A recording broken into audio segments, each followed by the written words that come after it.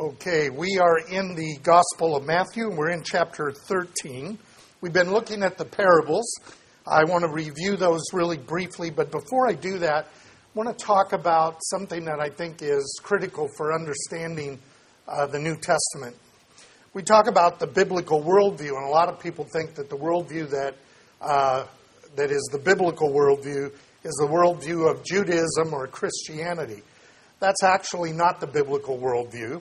The worldview of the Bible is not the worldview of Jews or of Christians. Each of those worldviews and their subvariants, as you know they exist, are related to the biblical worldview, and they overlap significantly with the biblical worldview. But the biblical worldview is in some sense unique.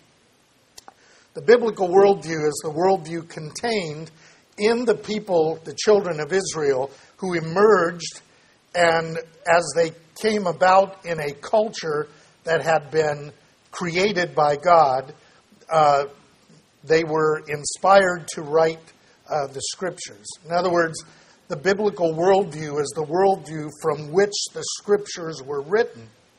This is a combination of the context of the authors as part of that culture established by God, a specific language, a specific way of life, and a culture through the covenants and through the commandments. And it is a product of the direct inspiration of the texts that they authored in that context, so that they would be a light to the Gentiles.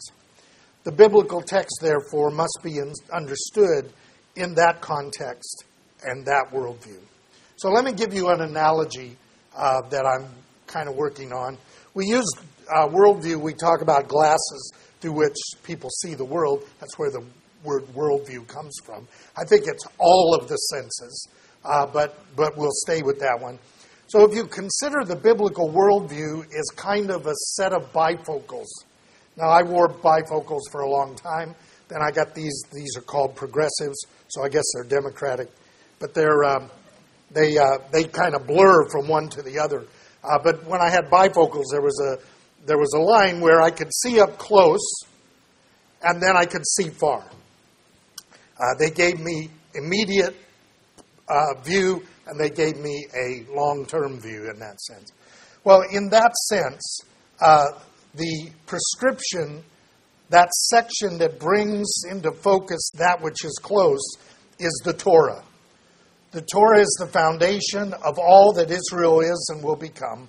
And then the distant focus is the prophets, because the prophets both connected the present with the future, and they view the road ahead, which includes ultimately the kingdom of God. So in that sense, the glasses have a place for the immediate aspects of life in the Torah, and then the prophets give this future notion of the kingdom. They both criticize the lack of doing what the Torah says and talk about its ultimate fulfillment in the kingdom. The Newer Testament, then, must be read and interpreted within this perspective. To read the Gospels and the Epistles independent of the Older Testament, or in my judgment, worse, as a guide and interpreter of the Older Testament, is to fall into, I think, an error. Because what happens is the reader's own worldview begins to usurp the worldview of the authors. In Christianity, this is very common. We commonly say you interpret the Old Testament in light of the New.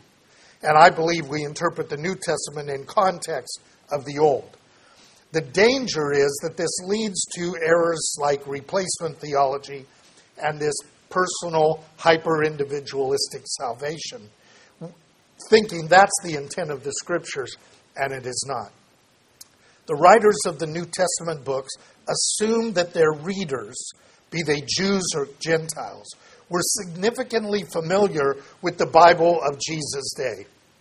And while they write in Greek, their mindset is based on the Hebrew Torah and the prophets.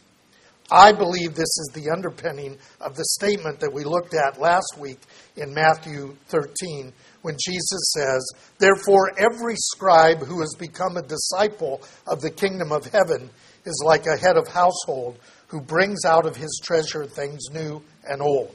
The new does not replace the old. It enhances and extends it. Therefore, it's critical for us to be reading through the Scriptures. That systematic reading through the Torah will enhance your understanding of the Gospels. The Haftorah and the prophets will assist in that.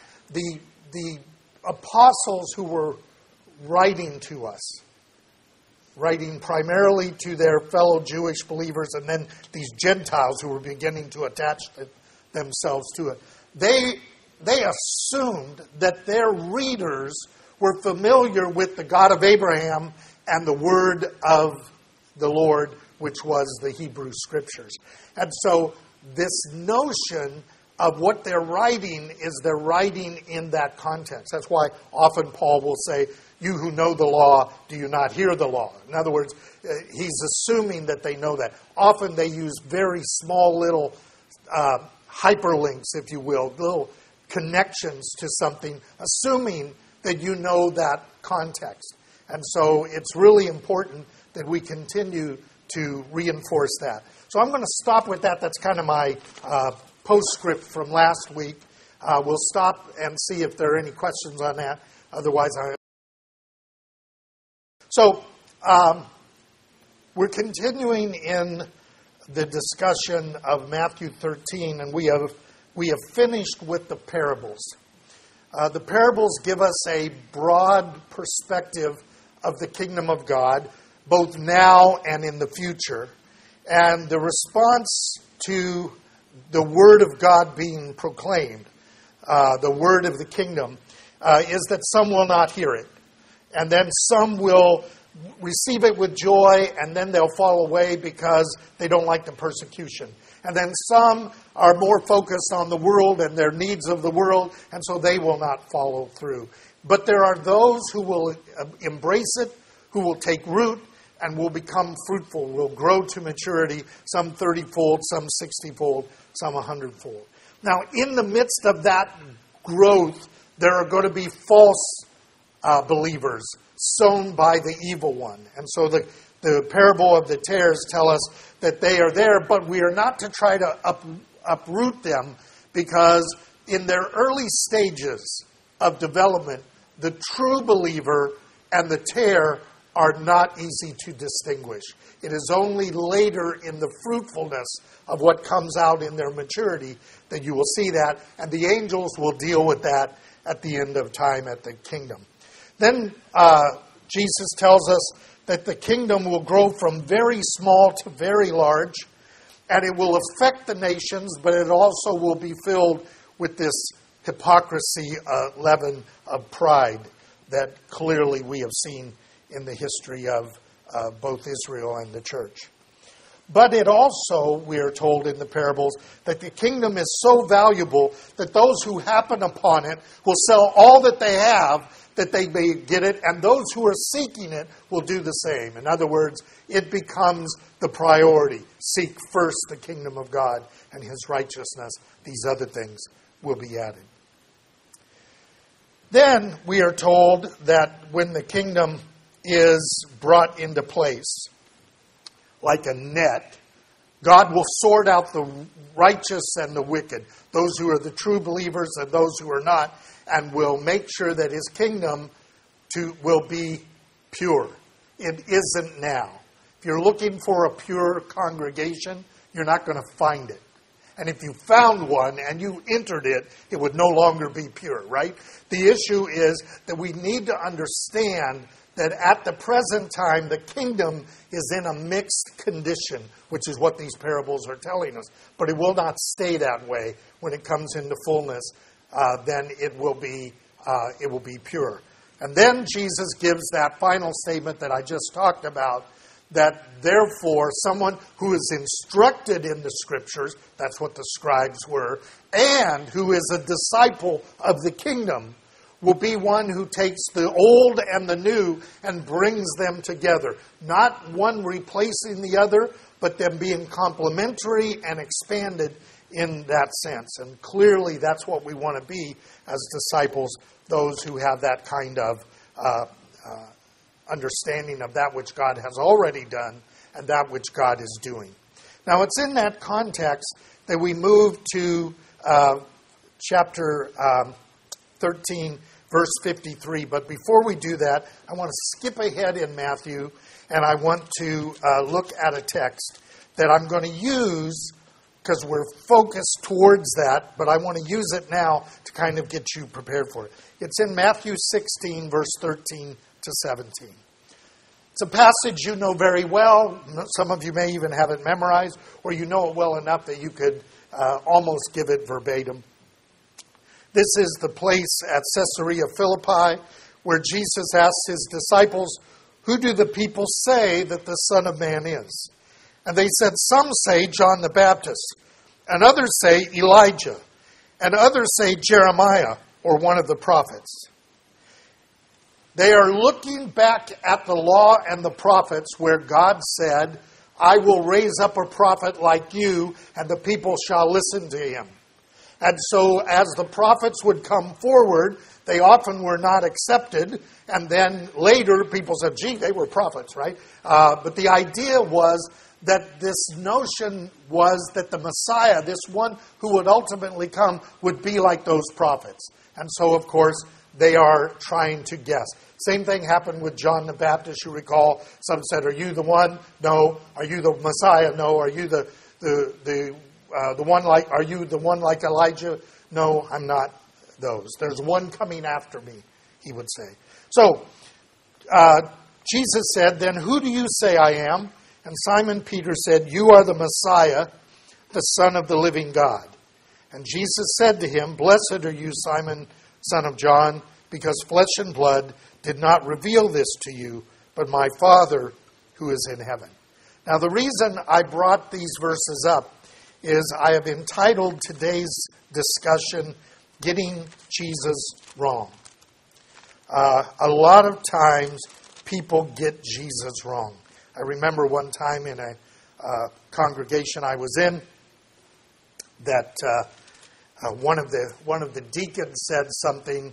I said something about Jesus that was basically from a text. It simply said that. I think it was the one where Jesus said, "John came not eating or drinking, and you call him a nut. And the Son of Man comes eating and drinking, and you call him a winebibber and a glutton." And this guy said, "My Jesus never drank." And I said, "You have your very own Jesus?" Now, a lot of Christians have their very own Jesus. They have Jesus as they want to see him and as he is, right? A lot of scholars do the same thing. But there really is only one Jesus, and it's the one revealed in the Scriptures. And that means that we have to stay close to the text, not stay close to our idealization of him in that context. So, this idea of who is he is a problem, and Matthew is going to let us know that even though he is right there and he is talking, people are not getting him right. They don't know what God is doing. They're missing the point. And the parables, in some sense, were to keep them in that condition. And so I want you to take a look at these verses. We're going to pick up at 13:53. When Jesus had finished these parables, he departed from there. He came to his hometown and began teaching them in their synagogue. Of course, that's Nazareth. And they were astonished and said, "Where did this man get this wisdom and these miraculous powers? Is not this the carpenter's son? Is not his mother called Mary? And his brothers James and Joseph and Simon and Judas and his sisters? Are they not all here with us? Where did this man get all these things?" Now, you would almost expect that what's going on now is they're going to say, "Wow, the Messiah is here and he came from our town." But that's not what happens. Look at the next verse. They took offense at him. they were stumbled. The word is scandalous. They were scandalized by him. They were embarrassed by him. They were confused by it. This can't be. And so Jesus said to them, a prophet is not without honor except in his hometown and in his own household. And he did not do many miracles there because of their unbelief. They saw Jesus up close, but they got him wrong. They didn't see what was going on.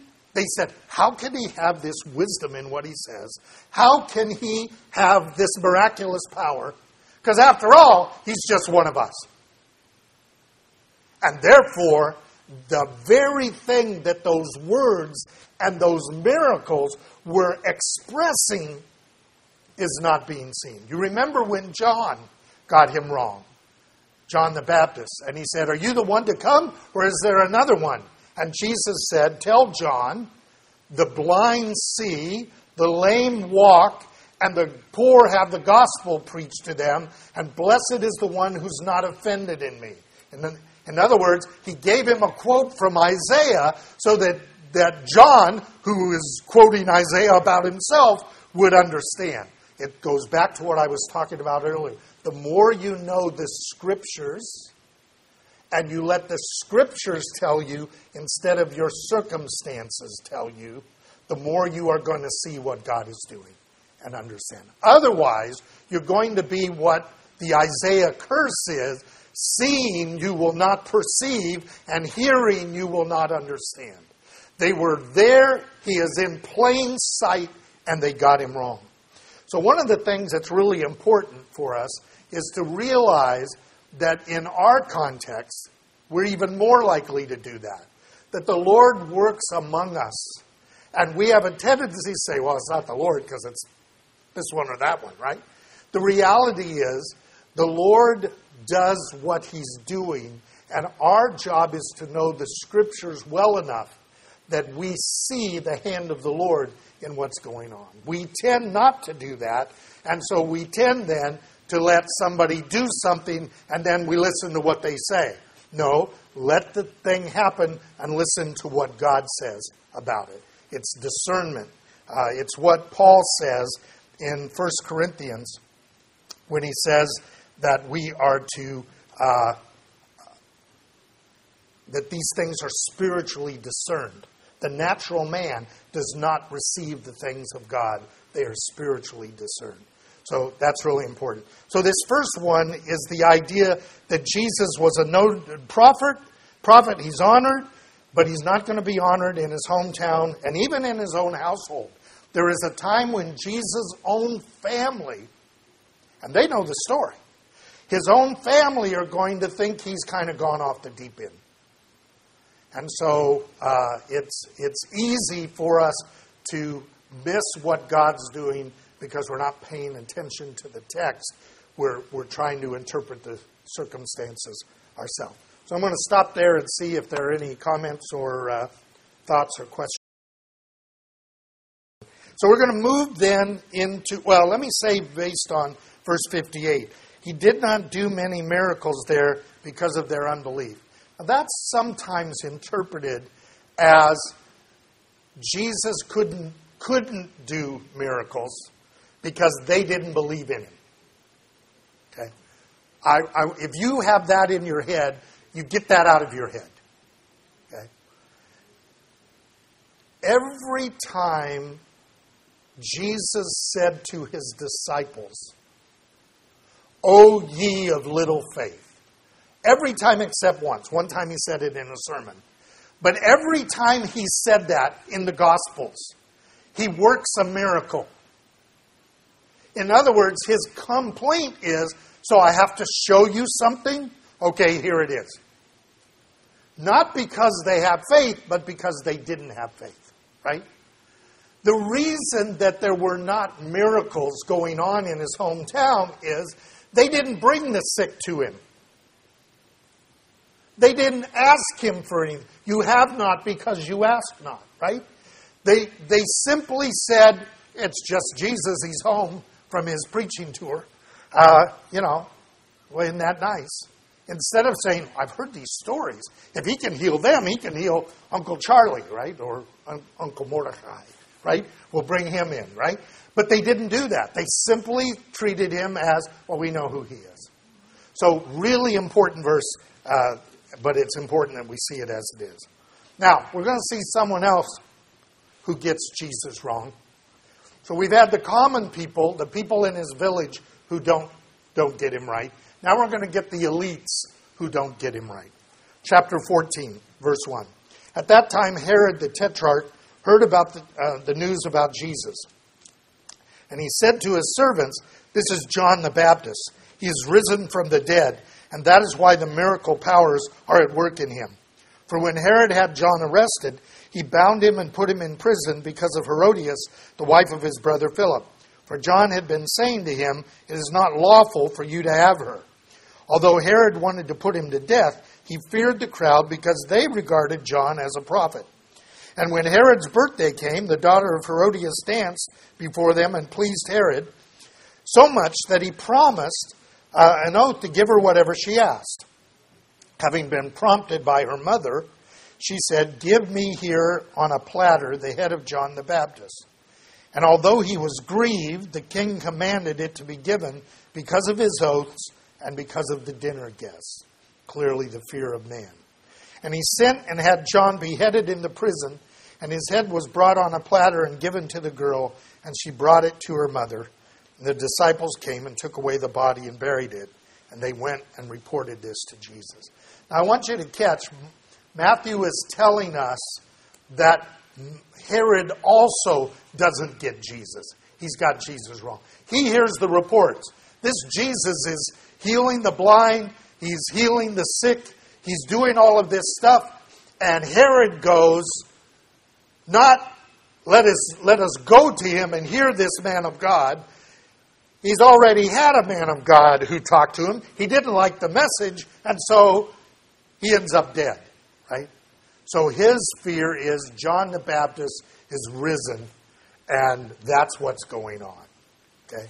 His guilt is blurring his ability to see who Jesus is.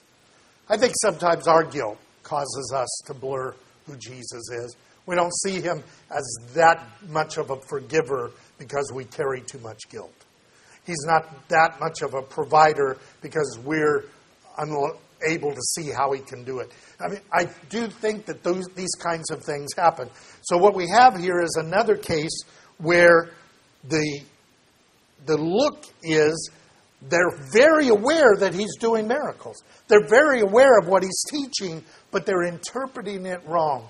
They're interpreting it based on local circumstances and the present and not on the text. I want to reinforce that for you.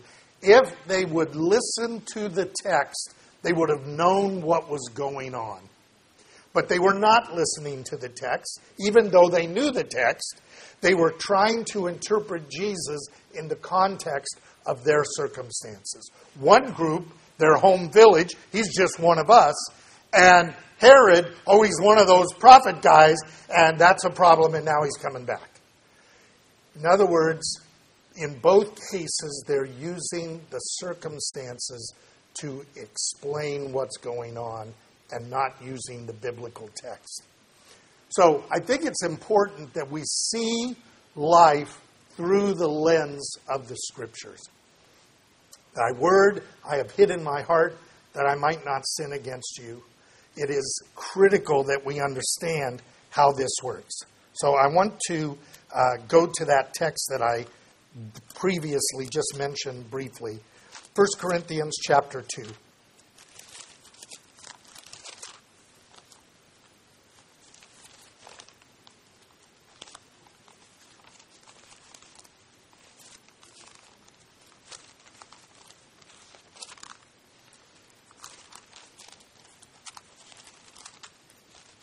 In 1 Corinthians chapter 2, verse 11. Verse 10. God has revealed these things through the Spirit.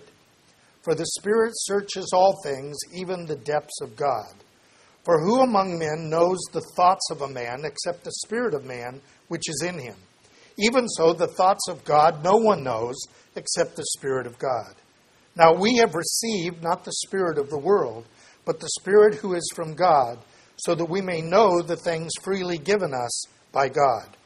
These things we speak, not in words taught by human wisdom, but by those taught by the Spirit, combining spiritual thoughts with spiritual words. But a natural man does not accept the things of the Spirit of God, for they are foolishness to him, and he cannot understand them because they are spiritually discerned. And he who is spiritual appraises all things, yet he himself is appraised by no one, understood by no one. For who has known the mind of the Lord that he will instruct him? No one. But we have the mind of Christ. Now what Paul's telling us is, in some sense, the Word by itself is not going to work either. Because the natural man can read the Scriptures and come to very bizarre conclusions. I am always reading books by scholars. There's two kinds of scholars. There are scholars who are disciples of the Lord, and there are academics who are scholars of the Hebrew Scriptures or the Christian Scriptures. In other words, one group believes in God and is studying the Word from that perspective. The other group doesn't really believe in God, but they find the Scriptures fascinating. The conclusions that many of these scholars come to are simply bizarre as they try to twist the biblical text into everyday circumstances. But those who see God through the lens of the Scriptures, believing that they were inspired by God, and wait on the Spirit of God to illuminate that, the Word without the Spirit is dead, and the Spirit without the Word is nonsense. And so together they give us this discernment that we are supposed to get. I had a phone call from a friend of mine. He was in Vietnam and went through that Agent Orange stuff, and now has cancer in his lungs. He's waiting to see what the result is and what they're going to do. And when he was there, he was at the VA. There was a doctor or a nurse or some woman that came to talk to him in this context. And she says, I just can't believe in God, because if God was around, this world, why is this world so bad? And he says, you're not looking at this right. This world is under control of Satan. The kingdom to come is when God's going to take over. And in this life, there is an enormous amount that God is not doing, Satan is doing. But his time will run out. And when his time runs out, the glory of the Lord will be seen in all of this. So there is nothing about these things. You can almost hear Romans 8. There is nothing in these things that can separate us from the love of God, because ultimately we're going to win. We've read the end of the book. It's what he told her. She says, I just don't think that way. Well, the difference was she was thinking through the circumstances and he was thinking through the Word. And that really is the difference. We need to be so absorbed with the Word that we are transformed. I want to give you an example that I don't know will help with anybody, but it came to my mind, and now if I don't say it, I won't get it out of my head. When I was young, they came out with this stuff called Silly Putty. Any of you know? Okay, good.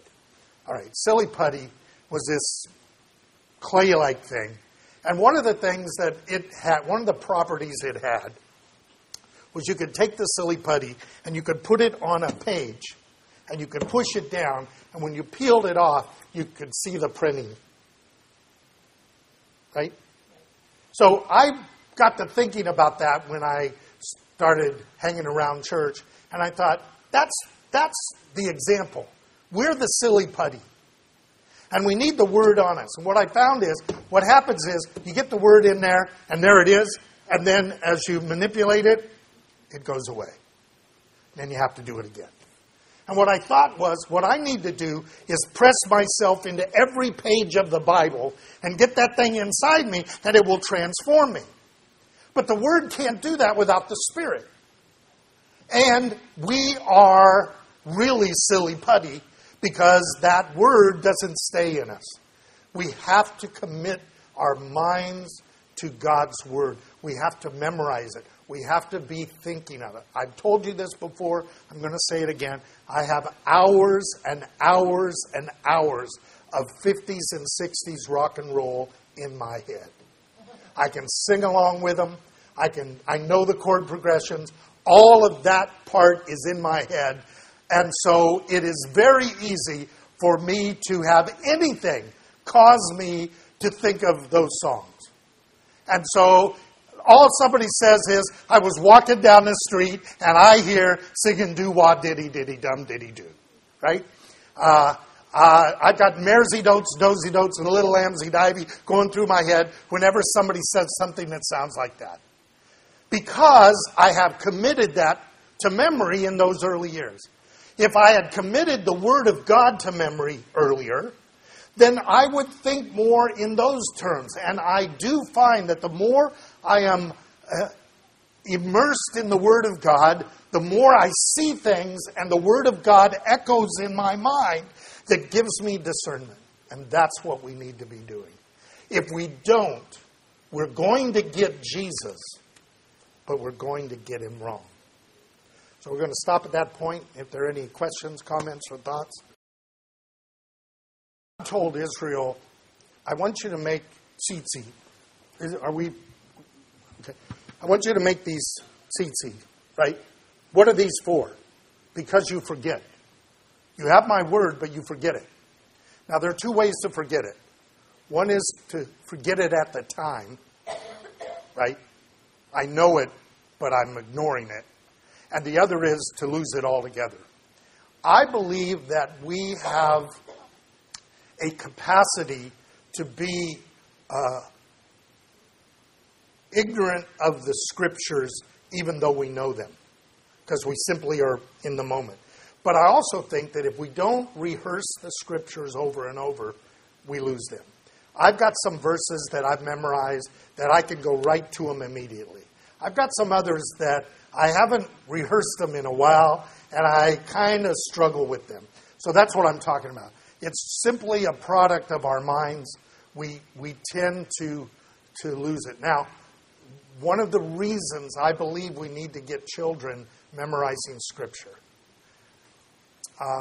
and some of you have had the same experience. If you've spent time with people who begin to show signs of dementia, it is not the current time that they retain. They begin to regress back to earlier times. And if those earlier times are filled with the Scriptures, I've heard people who become I've almost seen personality changes where they go back and they're quoting Scripture all the time, whereas before they were telling me the same story all the time, that looping kind of thing, right? And I think that we want to get the Scriptures into us as soon as possible, as much as possible, and we want to reinforce it all of our life. God told the king of Israel to write the Torah and to read it every day of his life. And you could say, well, I read it. But you know as well as I do that you read something and all of a sudden it hits you in a way that you didn't see it. So I think that all of those things are part of that. We tend to be forgetful. We just are. And forgetting the truth is not a good thing. Okay, so the question is, Paul talks about spirit, and in the NASB and some Bibles, there's the small s and the big S, right? So what's going on here? We have an inner man and an outer man. The outer man is our body, and the inner man is our spirit, mind, whatever that process is. The Scripture uses multiple words for that, what Paul calls the inner man. Here he's talking about that. Who really knows the thoughts of a person, but that person himself in his spirit? That's the small s. Okay? In the same way, Paul says, no one knows the thoughts of God, but God's Spirit. That's the big S, right? And Paul's arguing that we have been given that big S Spirit who comes into our life, comes into us, and therefore we have the mind of Christ, the illumination of that Spirit when we're reading the text that was originally inspired by the Spirit.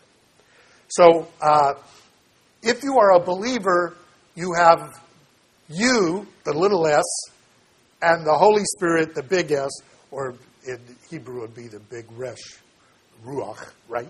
So, whatever that you want to do with that, together. And that's why Paul is saying we speak a wisdom that the world doesn't know. Because the Spirit that inspired these texts is in us to illuminate us. That's the word that theologians use. The illumination of the Spirit. The one who wrote it, the author, the inspirer of it, is also illuminating us as we read it. Now, not individually, us communally. That's why it's important for us to understand the conversations that have been made before by the rabbis and the church fathers. Though we'll talk about in a couple weeks when we get to the problem of tradition overriding the scriptures. Jesus warns us very seriously about that. You know, when you bring a baby home, they are not blank slates. There's a critter in there, right? And it's trying to work its way out, right? And that critter, what does the scripture say? He formed us from the dust of the ground. That's the outer man. Breathed into us the breath of life. Breath there is the word spirit, right? So we are breathing dirt. There's a spirit, a life in us, and there is the body. But those of us who have been born again have also the Spirit of God somehow dwelling in us. I don't even pretend to understand how that works, but that it works, I'm convinced. I'll give you two responses to that, okay? First, I'll give you the Jewish one. I'll give you the Christian one. I think they both address it incompletely, so I like both of them. Judaism believes that we have a built into us because we were created in the image of God, but we also have the flesh. We have a Yetzer Hara and a Yetzer HaTov. It's an urge to do good and an urge to do evil. So it's like the little devil and angel on your shoulder telling you what to do, right? So Judaism says that. So what they would say is that even those who are not believers have some part of that urge towards good that was built into us at creation. Okay? Christians would say, following Paul, that when those Gentiles, Jews versus Gentiles, Jews have the knowledge, Gentiles don't is the context that he says, when those Gentiles do by nature what is written in the scriptures, they are a demonstration that those commandments are written on their hearts. And Paul says, if they're doing better than you are, and you're the Jew who knows it, won't theirs be considered righteousness, and yours be considered unrighteousness? So I think that what Paul is saying is that there is a capacity, it's kind of like the Jews, there's a capacity for even unbelievers to do good things. That's the residue of us being created in the image of God. Can we be good sufficiently for salvation? No. All of sin comes short of the glory of God. And therefore, we need the rebirth of the Spirit with the big S. Right? So, yeah. Language, the word soul is what people mean by the inner man. But the Bible doesn't use the word soul that way. The word nephesh and the word suke, which is where we get our word psychology, that is translated life or soul, means the whole person. So we don't have a soul, we are a soul. But in Christian theology, they took that inner part and said that's the soul, that gets saved. But see, that creates an error. Because then my soul got saved, but what about my body? But the resurrection is my body is going to be saved too, right? He's going to save my whole soul. So a little bit this is technical language. So you could say it that way as long as you understand that when the Bible uses the word soul, it's usually talking about the whole person. It's not talking about a part of you, right? Although you do have two souls. They're at the bottom of your feet. So that's the problem of language, right? So, all right, let's pray, and then we're going to stand and replace the scripture.